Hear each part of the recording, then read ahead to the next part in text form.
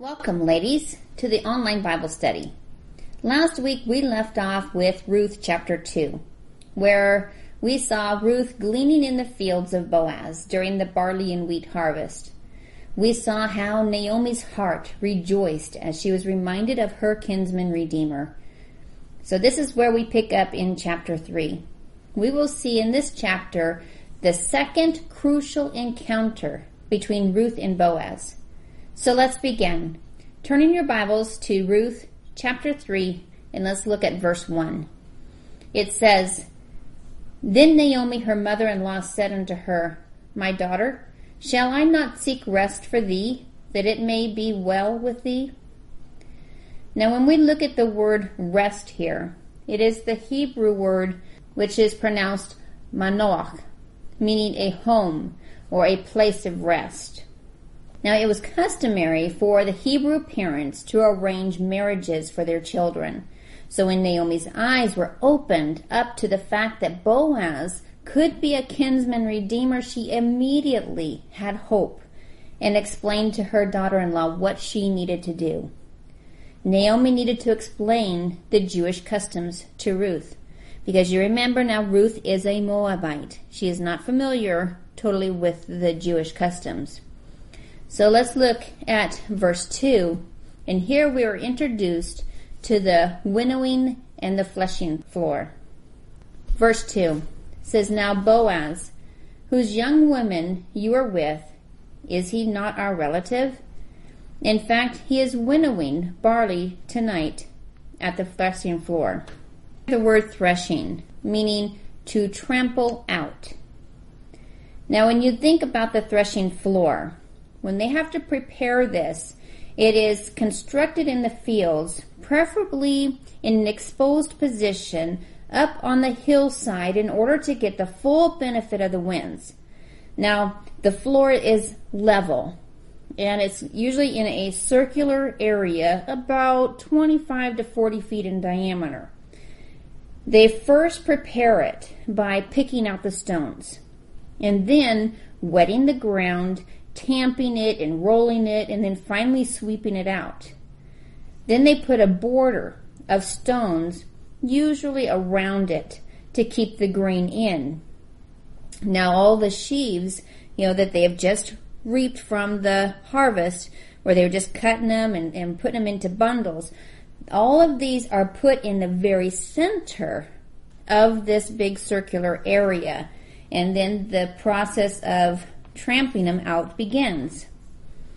Now, a lot of times they would use oxen for the purpose to separate the grain, but other times they would use an instrument called a flail or a stick to beat the sheaves, like we saw back in Ruth chapter 2 verse 17. Now at this time you could see Ruth where she had to just beat that barley with a stick, and that was how that she was able to get the grain off of it to come home with. And so it's a lot of work. She's out there from early morning until sundown just picking up all the sheaves, and then after sundown she has to beat it all to separate the grain. So it's a lot of work. At the threshing floor, the oxen are yoked together to a threshing instrument called by the Hebrews a moreg. Now this is kind of like a threshing roller or sledge, and it's driven in a circular motion around the sheaves. As they would go around, they would continually bring down sheaves from the middle, and this would ensure that all of this was getting trampled out as the oxen went around, and it cut it into pieces. So once the grain was trampled, now it's time for what they call winnowing. Now winnowing is a process that separates the chaff from the grain, which is done after sundown to take advantage of the night breezes. So to do this, you take like a shovel or a pitchfork type thing, and you stick it into the grain and you toss it up into the air, and the wind separates the two. It blows the chaff away, and the grain, which is the heavier part, falls to the threshing floor. Now, this kind of reminds me of what we do with the Lord and our activities. When we stand before Him, our works are going to either be blown to the wind and discarded because they were done for our own glory, or they're going to fall to the feet of Jesus, glorifying His name.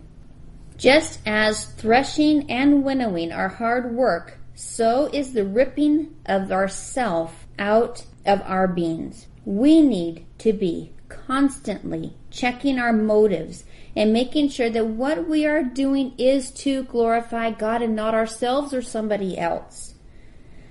At this point, the grain is now ready for use and is a great time for the robbers to come and steal it. You figure all the work is done. So they have someone lay at the threshing floor to protect the grain until they can get it into its storage areas. So this is why Naomi was telling Ruth that Boaz was going to be at the threshing floor that he is winnowing, and that he will be there to lie down and protect it. So here Naomi is instructing Ruth on what to do before she presents herself to Boaz. Let's look at verses 3 through 4. Now notice the fourfold instructions here.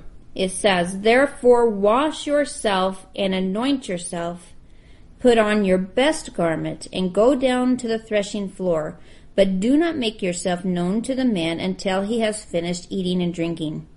Then it shall be, when he lies down, that you shall notice the place where he lies, and you shall go in, and cover his feet, and lay down, and he will tell you what you should do." In the first part of verse 3, it tells us that she should wash herself. Next part, she is to anoint herself. She is to change her clothing. And the fourth, she is to learn the proper way to present herself. What a great example for us meeting our kinsman redeemer, Jesus Christ. So let's look at the first one. Ruth was to wash herself. The law of Moses required ceremonial washings. Taking a bath and changing clothes usually preceded a special event. When we enter the presence of our Lord, we must also cleanse ourselves. So does this mean that we need to physically take a bath every time we want to talk to God? No, of course not. But we do need a spiritual cleansing. Take, for instance, when we ask for forgiveness of our sins in our lives, what is God doing? He is washing us. He's washing the record clean. Let's look at 1 John 1:9. It says, "If we confess our sins, He is faithful and just to forgive us our sins and to cleanse us from all unrighteousness." Now turn over to 2 Corinthians chapter 7, verse 1. It says, "Therefore, having these promises, beloved, let us cleanse ourselves from all filthiness of the flesh and spirit, perfecting holiness in the fear of God." Now let's go over to the Old Testament, look at Psalms chapter 51, verse 2. And it says, "Wash me thoroughly from my iniquity and cleanse me from my sin." Just as Ruth had to prepare herself before meeting her kinsman redeemer, we need to also prepare. Every day we need to be examining our lives, making sure that our lives glorify God and not ourselves. We need to examine what takes precedence in our life. Is God first? We need to look back. And at the end of the day, can you say God was glorified in that day? If you cannot say that He was glorified in that day was wasted. Like winnowing, would the activities in your life represent the chaff that gets blown away in the wind? or will they drop to the threshing floor and count to glorify God? Let's look at the second act of preparation that Ruth had to do. She was to anoint herself. The Hebrew word here is suk. It may be used of ordinary physical process of anointing the body with olive oil, particularly after bathing, and especially for a fragrant effect. It was also often used as medicinal needs. We are also to send a sweet, attractive fragrance to the Lord. When we are in a deep, personal relationship, walking in His Spirit, we also send up a sweet fragrance to the Lord, don't we? So as we pursue our kinsman redeemer, we also need to make sure that we are living a life that is pleasing to the Lord. James 4:8 says, "Draw near to God, and He will draw near to you. Cleanse your hands, you sinners, and purify your hearts, you double-minded." Now, it's not easy to rip those unhealthy self-sins from our life, but it is only through the power of God that we can do this. So we need to be constantly asking the Holy Spirit to help us to live a godly life. The third preparation was that Ruth was to change her clothes. Ruth was to put on her best clothes as she met Boaz. In Scripture, clothing carries a spiritual meaning. I like how Warren Wiersbe put it when he said, Christian living means taking off the grave clothes of the old life and putting on the grace clothes of the new life. Throughout Scripture, changing clothes is a symbol of putting on righteousness and salvation, of becoming acceptable to God, of putting off the old life and putting on the new. Isaiah 61:10 says, "I will greatly rejoice in the Lord. My soul be joyful in my God, for He has clothed me with the garments of salvation. He has covered me with the robe of righteousness. As a bridegroom decks himself with ornaments, and as a bride adorns herself with her jewels." We can't come into God's presence in our own righteousness. For as it says in Isaiah 64:6, our righteousness are as filthy rags. So now, Ruth is bathed, anointed, and she's in her best clothing. Naomi now tells her how to present herself to Boaz, which is our fourth preparation. Naomi instructed Ruth to go to the threshing floor and quietly observe where Boaz lay down after he had eaten and drank. Then she said to uncover his feet and lie down and then wait for instructions from Boaz as to what to do next. This was a symbol of service and of servanthood, a symbolic request for marriage.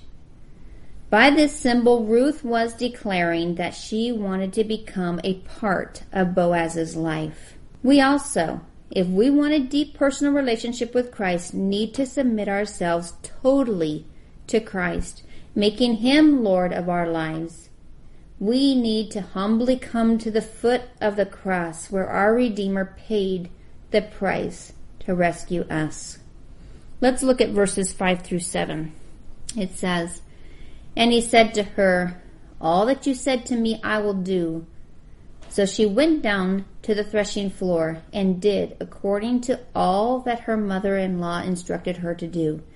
After Boaz had eaten and drunk, and his heart was cheerful, he went to lie down at the end of the heap of grain, and she came softly, uncovered his feet, and laid down." Verses 5 through 7 shows Ruth's obedience. She did exactly as her mother-in-law instructed her to do. We also need to be obedient to the Word of God. Now, let's look at verse 8. It says, "Now it happened at midnight that the man was startled and turned himself, and there a woman was lying at his feet." The moment for proposing marriage to Boaz finally arrived. Ruth was asking Boaz to marry her when she asked him to take her under his wing or spread his garment over her. You see this in verse 9. It says, "And he said, 'Who are you?' So she answered, 'I am Ruth, your maidservant. Take your maidservant under your wing, for you are a close relative.'" In the metaphorical use, God is said to protect his people as a bird protects his young with her wings. Ruth was asking Boaz to marry her when she asked him to take her under his wing and spread the garment over her. And then verse 9 at the end says why. And that is because it says, "You are a close relative, a kinsman redeemer." Verses 10 through 11 go on to say, "Then he said, 'Blessed are you of the Lord, my daughter, for you have shown more kindness at the end than at the beginning, in that you did not go after young men, whether poor or rich. And now, my daughter, do not fear. I will do for you all that you request, for all the people of my town know that you are a virtuous woman." Boaz graciously accepts her marriage proposal. But here Ruth is not thinking of just herself. She is thinking of Naomi and keeping the family name going. By marrying Boaz, her kinsman redeemer, she was able to help Naomi by Boaz purchasing her mortgaged property and keeping it in the family, as well as having a child and carrying on her deceased husband Mahlon's name. This was not a selfish act of Ruth, but one that would glorify God. Boaz spoke assurance to Ruth and told her she did not need to be afraid. He told her she would be redeemed. We have this blessed assurance from the Lord that he is our kinsman redeemer, our rescuer, the one who will meet our needs, protect, and provide for us. And then we see a minor glitch in the plans in verse 12. Let's read it. It says, "Now it is true that I am a close relative. However, there is a relative closer than I." Here we see there is another relative who is closer than Boaz, and it is by law his responsibility to be the kinsman redeemer. So Boaz reassures Ruth that she will have a redeemer. If the other relative did not want to fulfill his duties as the redeemer, then Boaz would marry her and be the kinsman redeemer. Boaz, being a noble man, acted responsibly in two ways here. He did not send her home in the middle of the night. He protected her, but did not lay hands on her. You know how gossip starts. Boaz wanted to protect Ruth from the village gossip, so he made sure that no one knew she came to the threshing floor. He also protected the rights of her nearer kinsmen. He wanted to redeem Ruth. That was his right, but he promised that she would be redeemed whether it was the other relative or he himself. We need to watch also our actions and how they come across. We need to keep our lives pure so that the Lord will be glorified in our lives. In verse 15, it goes on to say, "Also he said, 'Bring the shawl that is on you and hold it.' And when she held it, he measured 6 ephahs of barley and laid it on her. Then she went into the city." Here again, we show Boaz giving Ruth up and beyond what she deserves. He measured 6 ephahs. Now you remember last week we talked about how much an ephah measured, right? It was approximately 5.5 gallons, a basketful. So can you imagine 6 ephahs? That would be approximately 33 gallons. That is quite a heavy load and a lot of barley. But this showed that he was not only providing for Ruth, but also for Naomi. You notice in the verse it says, "Do not go empty-handed to your mother-in-law." God is always meeting our needs up and beyond what we could even imagine. Verses 16 and 17 say, "So when she came to her mother-in-law, she said, 'Is that you, my daughter?' Then she told her all about the man had done for her. And she said, 'These 6 ephahs of barley he gave me. And he said to me, do not go empty-handed to your mother-in-law.'" Ruth's sharing the promise and provision of Boaz with Naomi is a clear picture of bearing testimony to the promises of God. How many times do we share what God is doing in our lives? Do we get excited about His promises to us and His provisions for us? God is working in our lives just as He did with Ruth and Naomi's. We just have to remember that when things get tough and it looks like things just aren't going as well as they could be, God is in control and He knows the future. Look at Ruth and Naomi. They lost both of their husbands. They were in poverty. Coming back to Bethlehem, Ruth was coming to a foreign land. But they had this hope. They had a Redeemer, Jesus Christ, who was working ahead of them to work out and bless their lives. We end the chapter with Naomi advising Ruth to sit still and wait to see how it all plays out in verse 18. It says, "Then she said, 'Sit still, my daughter, until you know how the matter will turn out. For the man will not rest until he has concluded the matter this day.'" Sometimes this is the hardest part. We live in a fast-paced society where we want everything done right now. We don't want to wait.